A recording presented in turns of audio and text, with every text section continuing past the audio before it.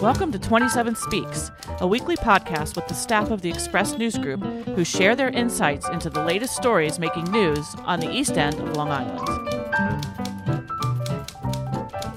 27 Speaks is sponsored by the law firm of Toomey, Latham, Shea, Kelly, Dubin, and Quartararo. Strong advocacy and attentive counsel. Be well advised. SuffolkLaw.com. And we are recording. We are recording. Everyone good? Looked like a happy group. Everybody was sort of like down and like sleepy last week. So hopefully the holidays are here. Wow. Yeah, how did that happen? I was just saying before we came on that, I mean, I literally just put the stuff back up in the attic and now I got to go back up and get it back down. Yeah. Right. I'm having my annual capitalism, consumerism, existential dread moment earlier this year because I feel like I need to shop earlier because of the supply chain issue. So it'll be nice to get that out of the way earlier. You're probably not going to find half of what you're looking for anyway, Kaylin. So don't stress about it. I feel like when it comes to the kids stuff, it's not as bad as you think it's going to be. Like we've been told, like you better start shopping right now because everything's going to run out. But like so far, I'm still seeing stores pretty well stocked. And you know what? Head on down to the Wharf Shop. Head on down to Stevenson's. Or you know what? We can do what the Who's did and just come out and sing Yahoo Dore and just forget about the commercialism aspect of Christmas and not buy anybody anything this year. Oh, yeah. So manning the controls again is Bill Sutton. Hey, Bill. Hey, Annette. I'm Bill Sutton. I'm the managing editor of the Express News Group. And we also have Joe Shaw here today. Hello, Joe. Happy Thanksgiving, Annette. It's Joe Shaw. I'm the executive editor of the Express News Group. And Catherine G. Manu, a.k.a. Georgie. Hey, Annette, it's Georgie. I'm one of the publishers of the Express News Group. And I just got to tell you, I'm really thankful for everybody in this room. Aww. Oh, shucks. And also here is Kaylin Riley. And Kaylin is one of our writers extraordinaire who has written quite a bit about a specific part of Thanksgiving, which we'll be talking about in a bit. Hey, Kaylin. Hi. That's it? Nothing. Usually you have a lot more to say, at least in your stories, because they're all really long. She's too hungry. Let Kaylin eat. What's the opposite of a food coma? That's where I am at right now because we talked about all this food and I'm hungry. What do the Seattle fans say? Let Russell eat. Let Kaylin eat. I'm wasting away over here. I want to go downstairs and someone to have magically made sweet potato casserole. And the point is, this is airing on Thanksgiving, so by the time you hear this, you will be well fed with sweet potato casserole. Will. So, and I'm Annette Hinkle, and I'm the Arts and Living editor of the Express News Group, and I love you all. I have to tell you, Dana and I have adopted the Yahoo Dore Christmas, where we have excused each other from buying presents for each other from now till eternity. And what an amazing, huge weight lifted off your shoulders. It really is. It's freeing. My family members and I made that decision a couple of years ago. Why? I'm going to spend a certain amount of money on a gift. You're going to spend that same amount of money on a gift. We're going to exchange it. We're going to like it or we're not going to like it. And then we're out that amount of money. I'd rather just, spend time and spend the money on being together and celebrating. And then next year you end up giving that person the gift they gave you because you forgot they were the ones that got it for you in the first place. All right. Don't tell my brother, and I hope he's not listening to this. We have birthdays that are a few days apart, and he sent me a gift card, and I'm like, oh, I didn't get him anything. So I sent him the gift card back. And I'm hoping he didn't realize it was the same gift card. But it was a wash. It worked out really well. That's the subject of a commercial on TV right now about gas cards it's a hybrid car commercial, which I thought was actually pretty clever. I'm also a really lousy gift giver, I think, or Dana is a really lousy gift receiver, and I'm not sure which it is. No, you're a bad gift giver, Joe. It may well be. I've watched it develop over a number of years, Joe, and I have put my heart into the search, and it just never. There's one thing that never occurred to you, Joe, was wondering what she would want. No, that's not true. I spent a lot of time thinking about that, and just fail miserably year after year after year. No question. Interesting. I'm off the hook now going forward. This has made the holiday season much less stressful. That would totally go over bad with my kids. I've actually had to lecture my older child who's 12.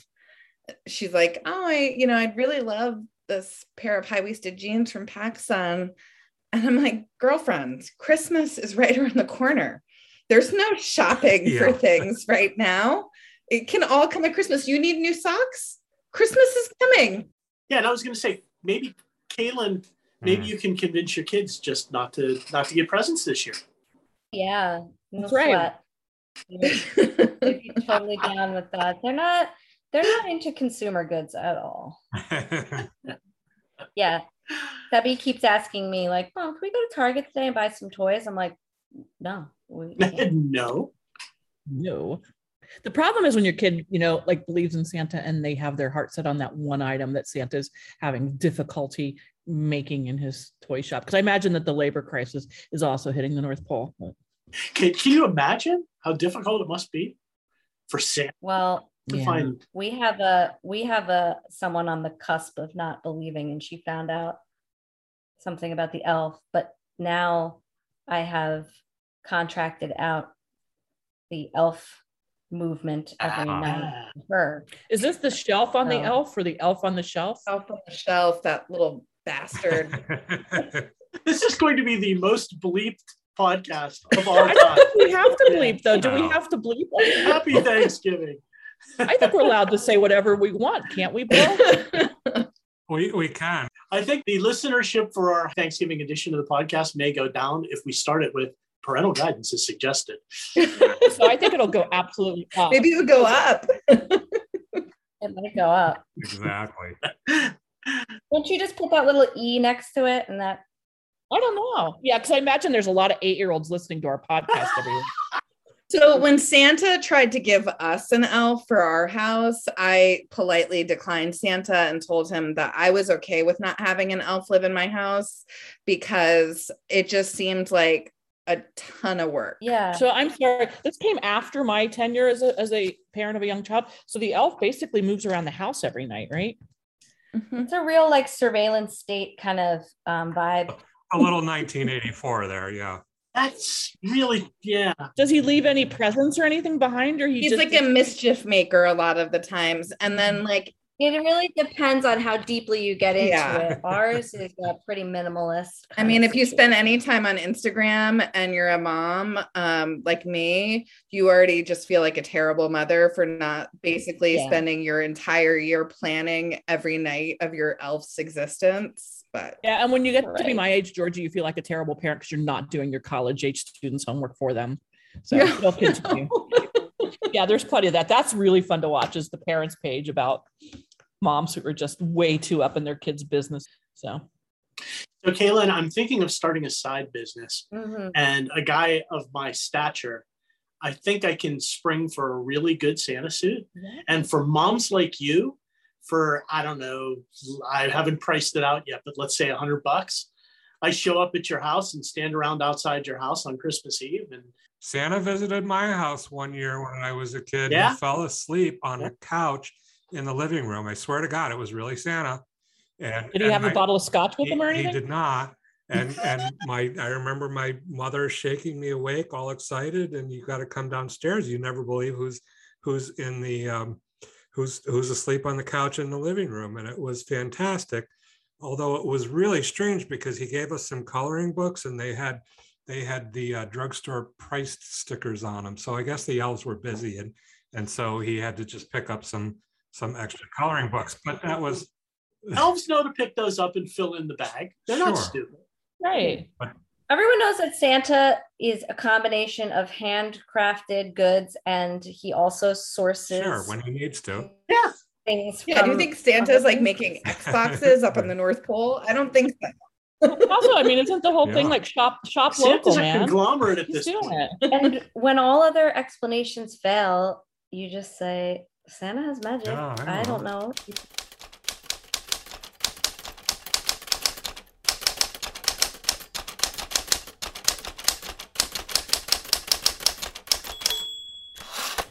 So I'm going to get us into the Thanksgiving issue, but I will just circle back to what Annette just said, like shop local. And I really do think that's super important. Especially the last couple of years. Yeah.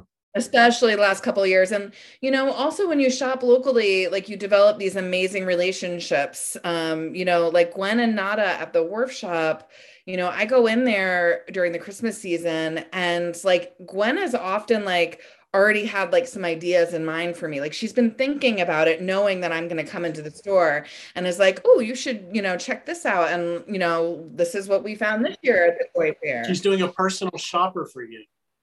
It kind of feels like that. You get that kind of personal attention. And for listeners who don't know, you should know, but the Wharf Shop is located on Main Street in Sag Harbor, and it's just a really special little toy store. So there, and then even if you're shopping for adults, like there's wonderful places like Illusions, a jewelry store on Main Street in Sag Harbor. Gavin usually goes there for me because you can find some affordable jewelry there, and the hardware stores are, good places to shop. I mean, you can actually find a lot of Stevenson's Toys is great. They have a lot of great old-fashioned and newer toys. And we like Lynn's in West Hampton Beach. That's a great shop. And stuff for adults too. Lots of gifts there, and even little Roses and Rice on Main Street in East Quogue. They've got like lots of good gifts.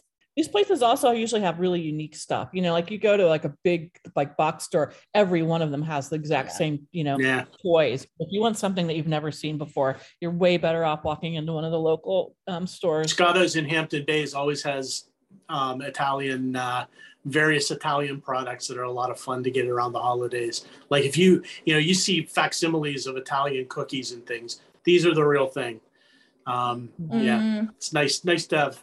Martyrs in Bridgehampton is another really good one too. Their store has amazing, unique stuff you're not going to find anywhere, and like little things and big things, and so they also decorate it up. It's like a big barn, and it's really cool. They make it like a winter wonderland in there. We could keep going on this forever, but we have to give a shout out to Fowler's too. That's like a tradition in our family. We go there every year. Santa comes there and the kids all get to pick out one ornament every year. And it's just like, and that is the real Santa, by the way, who comes to Fowler. Yeah. I mean, we know there are Santa's, helpers who go to places, but that is the real Santa. The real deal, that guy. That's right. Yeah. Since they tore down the department store in Dayton, Ohio, where the real Santa used to be. Well, he had to go somewhere. Right. When I was a kid, that's where he hung out.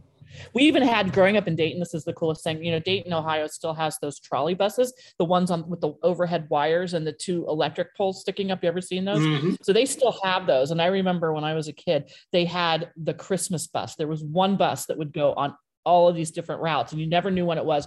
And when you got on that bus, there was a Christmas tree in the back, and Santa was on the back of the bus. Aww. And you could go visit with Santa while you went downtown to, do your shopping.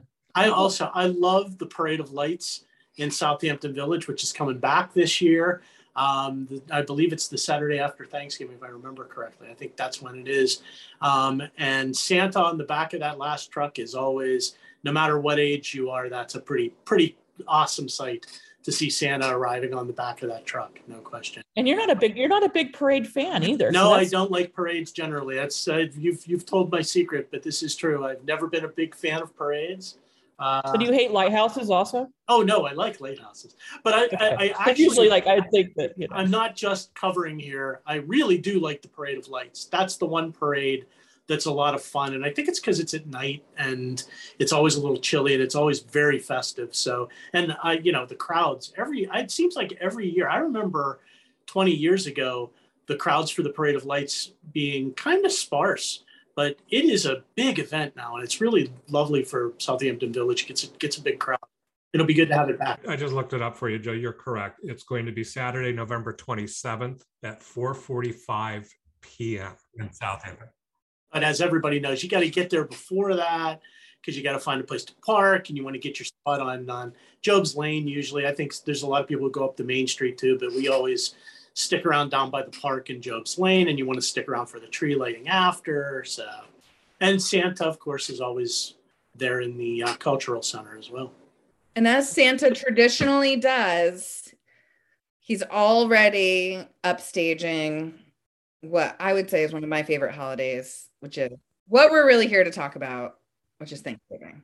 Or as Joe says it, Thanksgiving. Yes, Thanksgiving.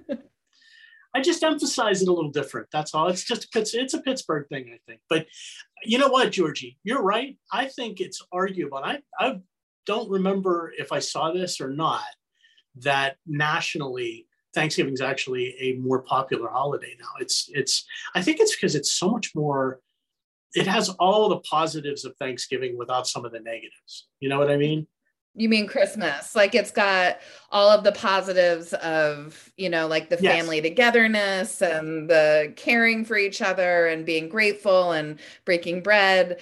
And it doesn't have the need for massive amounts of presents under a Christmas tree. The intense consumer stress that comes with it, right? It's a great holiday. Well, it's more secular and open to everybody. Not that Christmas isn't too. So that actually brings up an interesting point. Kaylin, we just had our holiday book has just hit newsstands. If you're a subscriber, it came in your newspaper, but it's also available if you're not at various locations across both the North and South Fork. And one of the pieces that Kaylin wrote about for this year's holiday book was on Nanawa, which is actually the Indigenous people's harvest celebration and is something that the Shinnecock Nation celebrates as well. So Kaylin, do you want to tell us a little bit about Nanawa, it actually happened last week, right? Yes, it's the week before Thanksgiving on that Friday, I believe. And this is actually the second time I've written about Nanawa, and I really enjoyed writing about it this time because I got to speak with Josephine Smith, who is a well-known Shinnecock elder. It's funny because I said, I guess I refer to you as an elder now. And she kind of laughed and was like, yes, I technically am over the age threshold to be considered an elder. But, she is she's incredible at making food. And so Nanawa is really special to her. But I thought one of the things that was interesting that she told me about Nanawa is that we think of Thanksgiving as this like annual event where you're giving thanks for the food and the bounty of the food on the table. But they, in Shinnecock culture, giving thanks for what the earth has provided isn't something that is only done once a year. They have lots of different celebratory aspects around different seasons and, thanking the earth and creator for what they have, for the bounty of the food they're able to have. In the spring, they do a lot of traditions and celebrating around the strawberry season. Of course, there's the powwow at the end of the year. So they don't necessarily think of it as like this one annual event where we're giving thanks. It's sort of like one of several times of year where they have that sort of spirit of being grateful for what the earth provides them. I thought what was interesting in reading your story that they also sort of tie it into Veterans Day, and they see it as a way to kind of thank tribal members who have served in the military. Right. And I thought that was so it was not just the harvest, but it was also about Veterans Day. And I guess also a response to the Thanksgiving, which is kind of a hallmark holiday in a way that it's presented as this friendly meeting between the first Europeans and the Native Americans, as if that went well throughout history.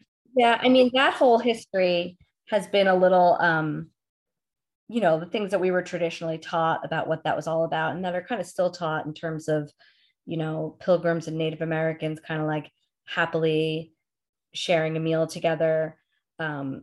There's some different schools of thought on the extent to which that narrative is true, but in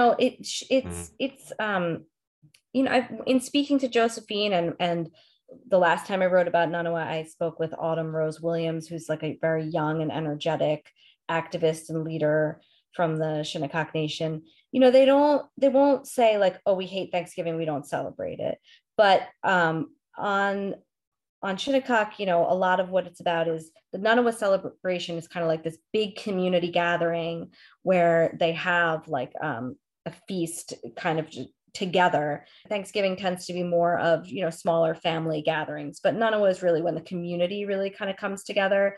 They do a lot of traditional dances. They have, sometimes they have like vendors will set up goods there and sell things. And it's more of like a bigger community gathering than Thanksgiving is. I was just going to say, I have to point out that the Shinnecock Nation's been very inclusive with Nanawa. I've been invited to it myself. They do have friends of the nation invited in for this event. So it's not an exclusionary event at all. It's really the community and the people who are close to the community who are invited to it. So it's a very inclusive event. So my question was, is Nanawa specific to the Shinnecock only, or does a lot of Native American tribes celebrate Nanawa across the country? It's not really specific, but they, I think they all have somewhat of their own twist on it. But I do think that there are a lot of celebrations like that, and that it is sort of a traditional thing to celebrate kind of at that harvest time. And just do they use that word? Like if you said Nanawa to other tribes, they would know that is. I think Nanawa is a Shinnecock specific word. Right, that's what I was wondering. From what Josephine told me, it means harvest. It just kind of loosely translate to harvest time. So I don't think it's really, because there's so many tribes and they all have their own languages. So that word, from what I understand, is a Shinnecock specific word. And I guess also when you're talking about tribes like in the Plain States, a lot of them, they didn't grow crops, so what they would celebrate would maybe be much different. I think just like the idea of being like having real reverence for what the earth provides is something that Indigenous people have really passed down through generations, and they understand that a lot of the time better than other people do. Those are common sentiments throughout the different tribes. Something we can all learn from, especially in this era of climate change, I would say. I think it's interesting. They also they really celebrate the local food traditions too. So really different stuff like turkey and venison, beans, cranberries, syrup, squash, succotash, and what were some of the other, were there some other foods that you? So when I went to see Josephine, she had set up some of the foods that she had made, and she made a clam soup or clam chowder that was really, really good. And I'm not really a big shellfish person, but I really enjoyed it. It was almost like a combination of like a Manhattan and a New England clam chowder. It's sort of like the best of both. And seafood for many of the celebrations I have throughout the year is always a theme, because they are the people of the shore. So that's always, part of any kind of spread that they're putting on. She puts, she had like a wild rice, but it was a little sweetened with maple syrup, and it was delicious. Now I just want to put maple syrup in like everything. It made it taste really good. Nothing wrong with that. Yeah. Did she make samp? Is that do they actually serve samp as part of the holiday? Because my impression always, and I may be completely wrong about this, and please correct me if I am, but samp was more of a sustaining food for the tribe. It was like the food that got them through the winter, basically. And it wasn't necessarily made to be a delicious food. It was made to be a nutritious food that sort of helped you survive the winter. She mentioned that as well. I think, it might not, it probably serves that role. And so maybe it's not something that people are. Can we explain to the listeners what samp is? Yeah, so samp is like a hearty kind of soup, which is made with hominy, which is like a dried white corn. Can have white beans, navy beans, but you can really customize it. Like Josephine was telling me that, some people will add meat to it, that it used to traditionally be cooked with salt pork, but some people will put smoked turkey in it. And it was interesting. She mentioned the turkey because she specifically mentioned alpha-gal and how some people have that tick-borne meat allergy. And so, that's an obvious like substitute that you would want to use. But it's one of those recipes that I think like you can really customize however you like. And modernize probably too. Right. I think originally Samp may not have included, and again, I'm speaking just purely from memory here, but I think you used like a fat substance more than you actually used meat. It was more about just trying to create like a gruel that could sort of get you through the winter. So it probably depended on what you had on hand. If you had an animal, that's maybe why it became a celebratory dish, because if you had an animal to put in it, absolutely, that meant that you were doing really well and let's celebrate, I just think it's an amazing little bit of the culture of the nation that's great that it still survives today. Well, and then there's succotash as well. And they brought it back. One of the things in Kaylin's story, it talks about how a lot of those traditional ceremonies had been outlawed until the American Indian Freedom of Religion Act in the 70s, which allowed them to bring back these traditions. So it's sort of like a lot of cultures, like how the Irish culture has, like, they've tried to get rid of the languages and that sort of thing. So it's kind of references that. But there was another dish, Kaylin, in your story that I thought was interesting, was slump, which was I love the name of that. Yeah, so that's, I guess, like boiled berries, almost like berries boiled into like a thick berry stew. And then they drop like dumplings. They drop dumplings in it. So I guess it's like a berry soup with like little pieces of dumpling in it or something. Yes, please. That sounds pretty interesting. That sounded good. Yeah, I know, that was my thought too. Almost like a cobbler, but that's what I'm thinking. Cobbler, like. Yeah, I thought that one was interesting too, and I did love the name Slum. Did she have anything prepared other than the chowder that you could try? Any of the desserts or anything that were ready to go? She didn't have any of the desserts because she wasn't really at the time that I did that story. We were a little further out from the season, so she wasn't. Didn't have any of that prepared, but yeah, I may have to. Well, maybe your Nono invitation is in the mail. I know, that would be nice. I would definitely go. And Josephine's, she was a food vendor for many, many years. And so she's a really talented, she's a talented cook, but she's also a talented artisan as well. She made jewelry and stuff. So she's a very well accomplished and impressive person. Yeah. Local support comes from the law firm of Toomey, Latham, Shea, Kelly, Dubin, and Quartararo. In these trying times, working full-time for their clients and the public interest, providing strong advocacy and attentive counsel. Be well advised. SuffolkLaw.com. 27 Speaks, brought to you by Sag Harbor Books and Southampton Books, independent bookstores located in the Villages at 7 Main Street in Sag Harbor and 16 Hampton Road in Southampton. Carrying a wide selection of new books, stationery, toys, games, first editions, and rare books. Their entire inventory is browsable on the website, southamptonsagharbourbooks.com. Now hiring booksellers at both locations.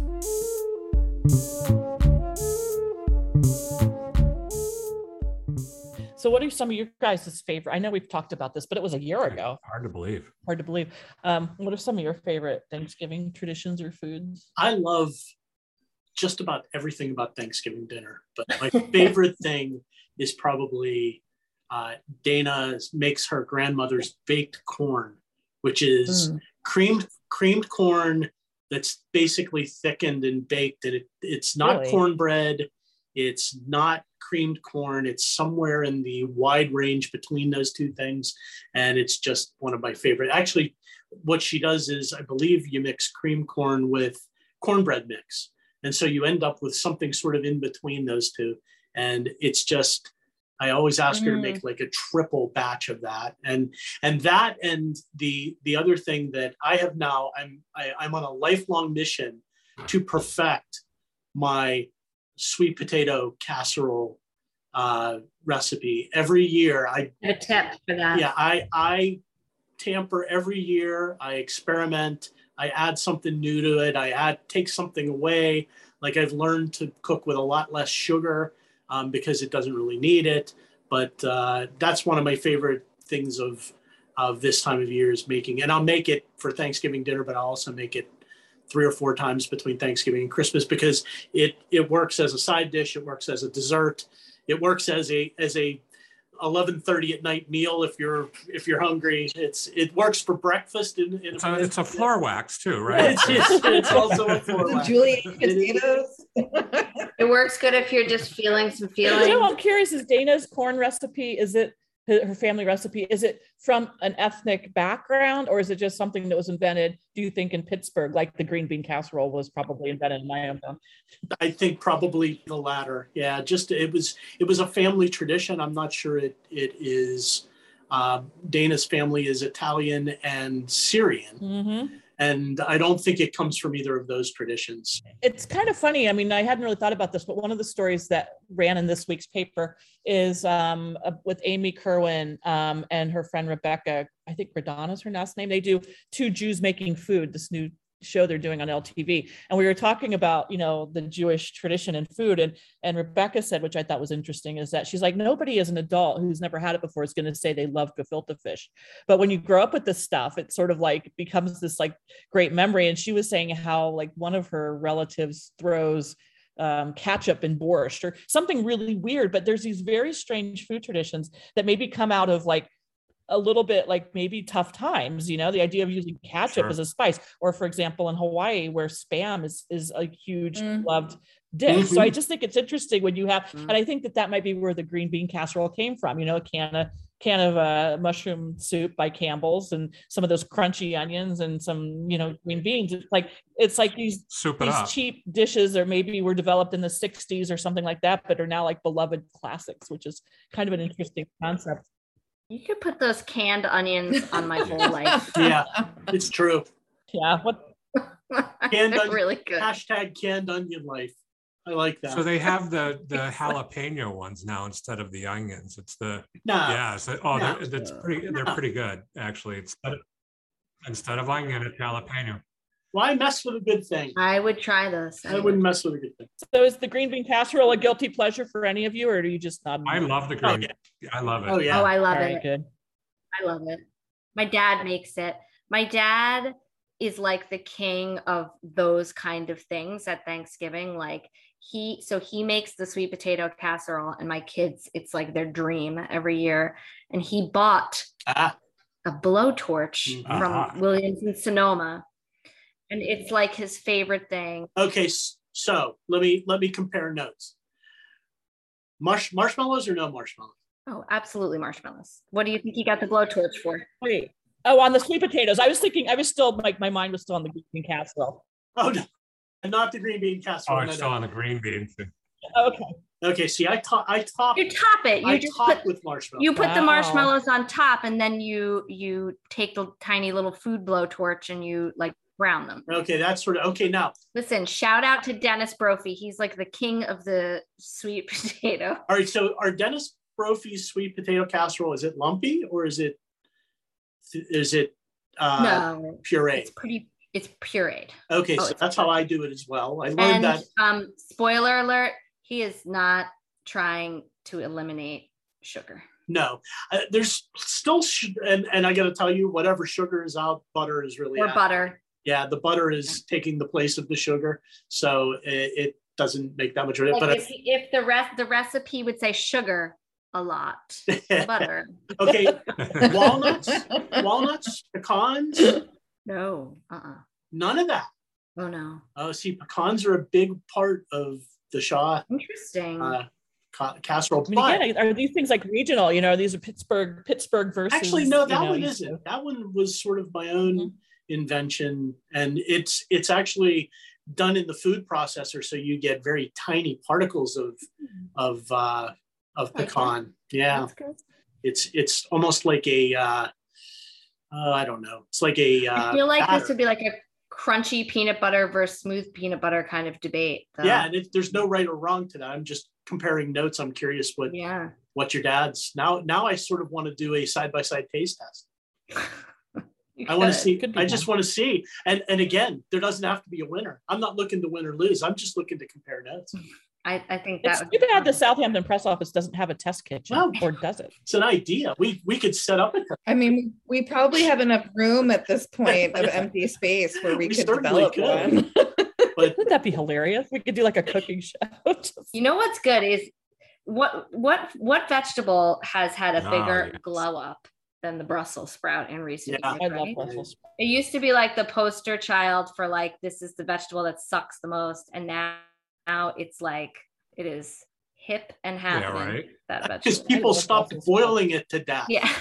That was the only way I Yeah, ever ate exactly. It was terrible, I made a recipe for a friend's Thanksgiving. She asked me to make them, called Screaming Heads, and it's a Brussels sprout recipe. But they're the only thing, I mean, there is hardly anything green in it other than the Brussels sprouts. It is the most decadent, fat-filled. Just look it up.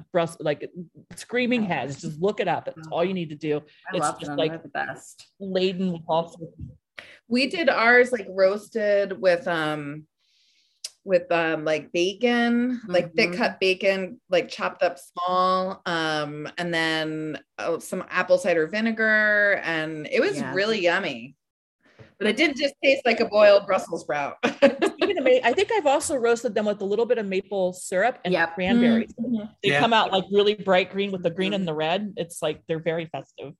One of the best things I ever had for Thanksgiving was one year, and I think it was Becky Cooper, who was one of our former reporters from Hampton Bays. And she came back she was still working with us at the time. And she brought in sugared cranberries. And Bill, I don't know if you remember this, Becky Cooper's sugared cranberries that she brought in. I do remember. I'm not a big fan of cranberries, but those were pretty good. They were sweet.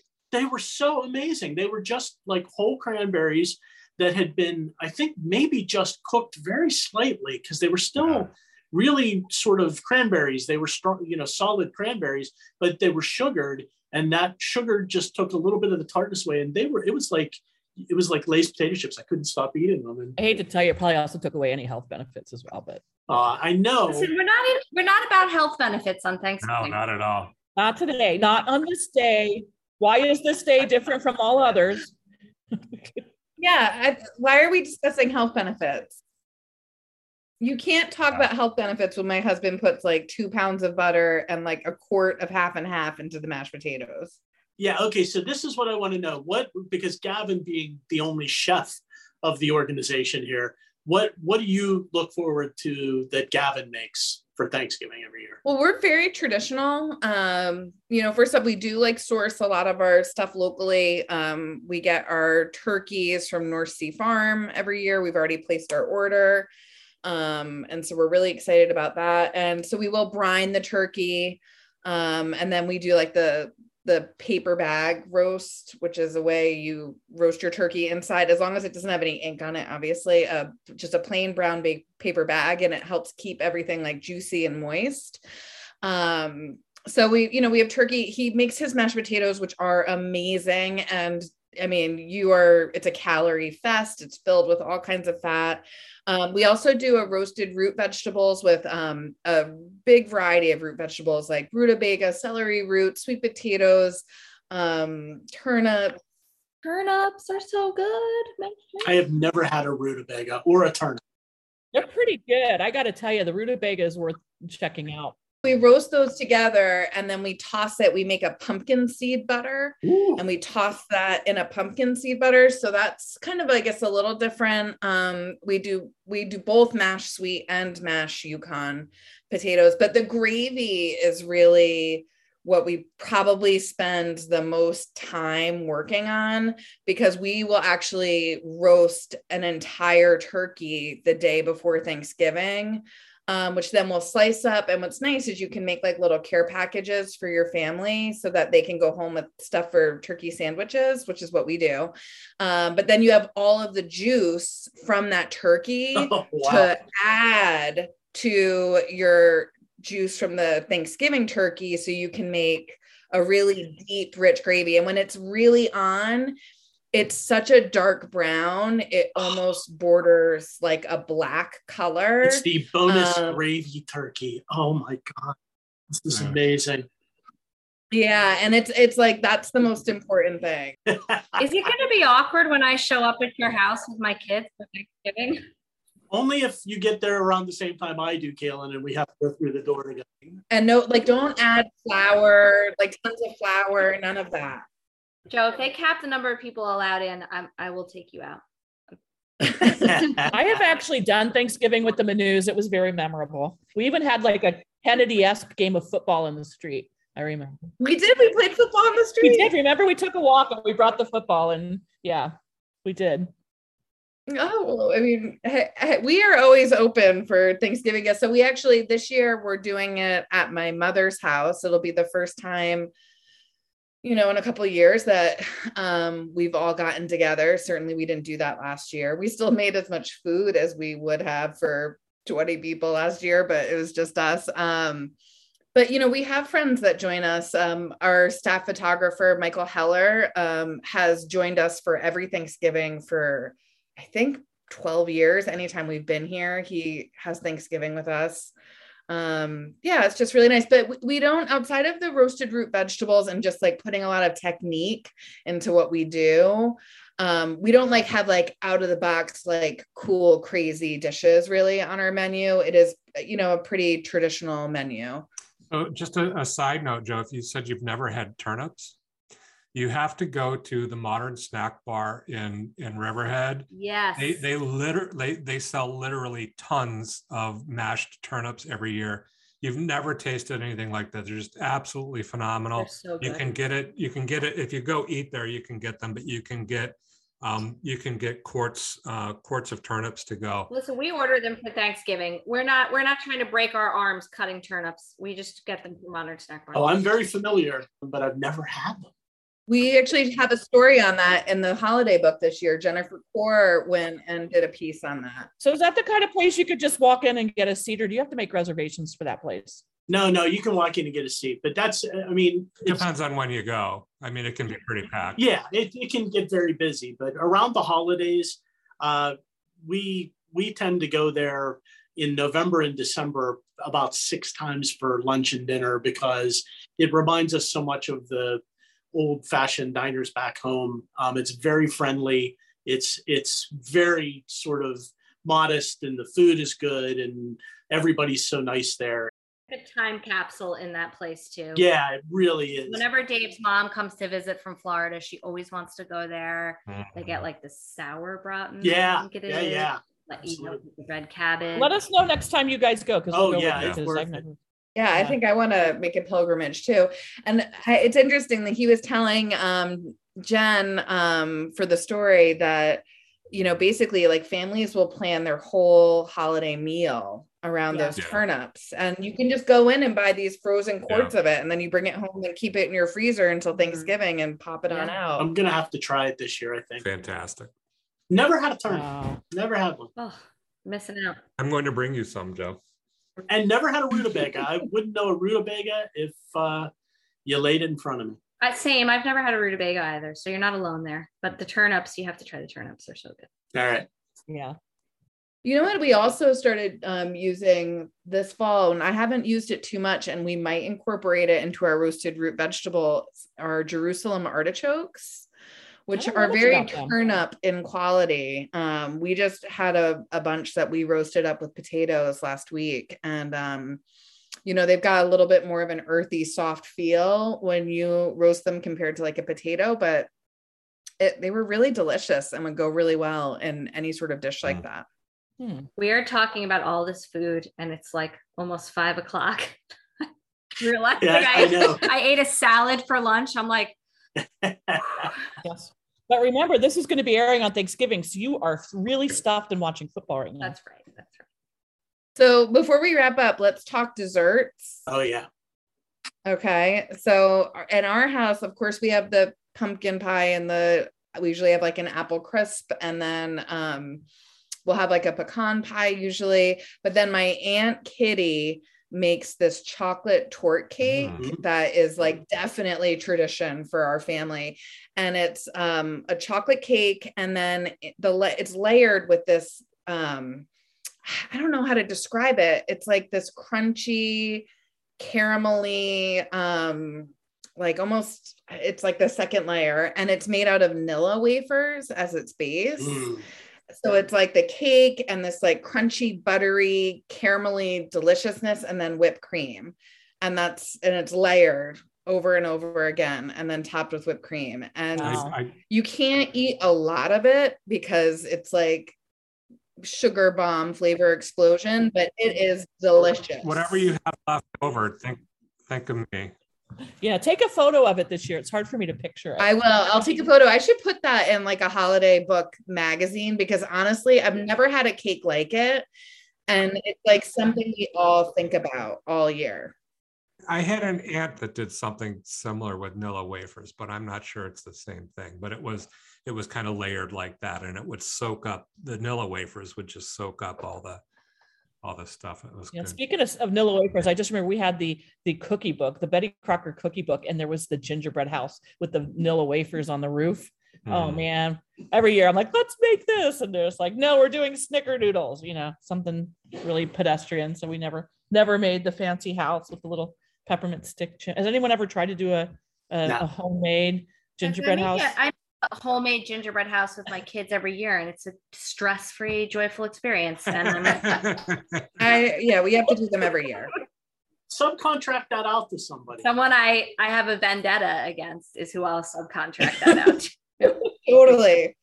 That's so much fun. I love that part of the holidays. Georgie, I will counter with Dana's greatest accomplishment in the culinary world, which is her marbled chocolate pumpkin cheesecake, which is, I think, my favorite. It may be my favorite thing on the planet. It is spectacular. And that has become sort of the nod to the traditional pumpkin pie, but it is just, I love pumpkin pie. By the way, Same. I grew up not liking pumpkin pie at all. Same. I was never a fan. Not my thing. Now I love it. I love pumpkin pie. I'm sorry, but I don't care for it. I'd rather have a sweet potato pie than a pumpkin pie. I love this cherry pie. I would love a cherry pie, but I'm a big fan of cherry and apple pie. Yeah. But I can only eat pumpkin pie. Like I do like pumpkin pie, but it's like I can only eat it on Thanksgiving, like any other day of the year, and I might not like it. So Joe, is that a Dana family recipe, or one that she found or made? No, that was from a cookbook that she has now adopted into our annual tradition, and it is one of my favorite things in the world. And we really only do it for the holidays, so that's great. And there's another really cool thing we haven't done in a lot of years, but maybe I'll do it this year because I haven't done it for a while. And I can do it and give it as gifts. It's a recipe I have for hot buttered rum. Yeah. And it's made with vanilla ice cream and butter and rum and sugar and basically powdered sugar.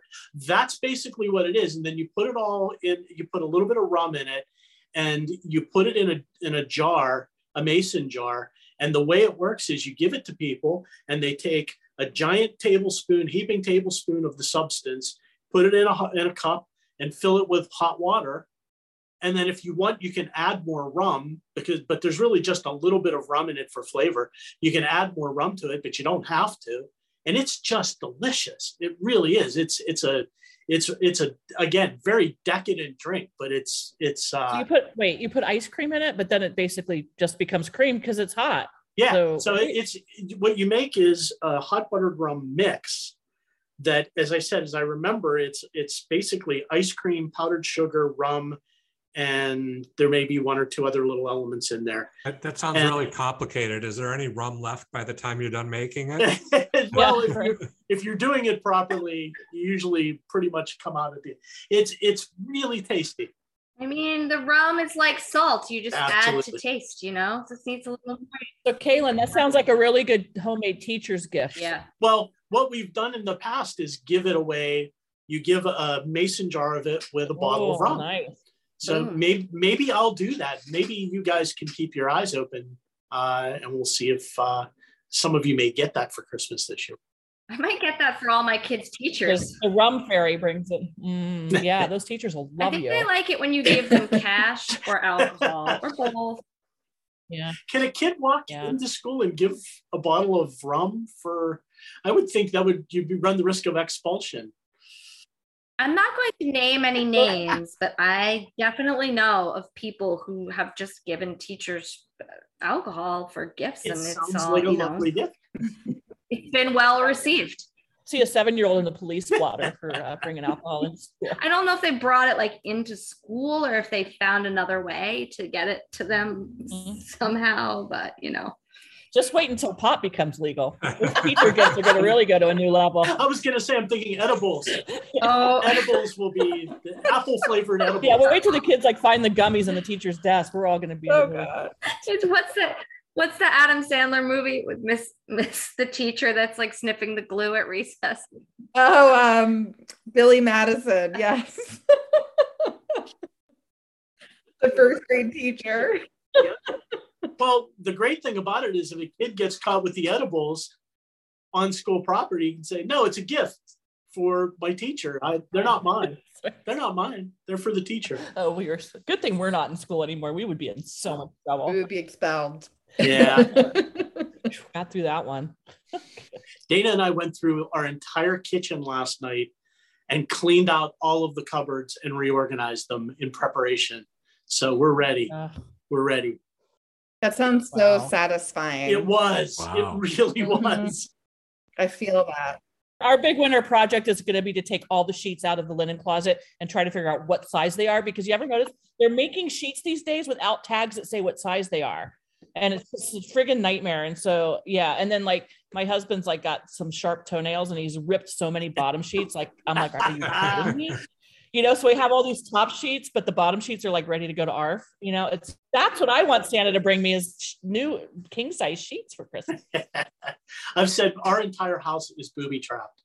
No matter what I go to do, I knock something else down or something. If I go to get a baking pan, a bowl falls out and smashes on the ground or something. It's just the entire house is booby trapped. So we unbooby trapped the kitchen last night and it was very satisfying. That's probably the elf on the shelf, Joe, in his off season. He comes in and knocks your balls over and stuff. Yeah, that's true. There you go. There you go. All right, everyone. Happy Thanksgiving. Happy Thanksgiving. Happy Thanksgiving. Happy Thanksgiving, everybody. Happy Thanksgiving.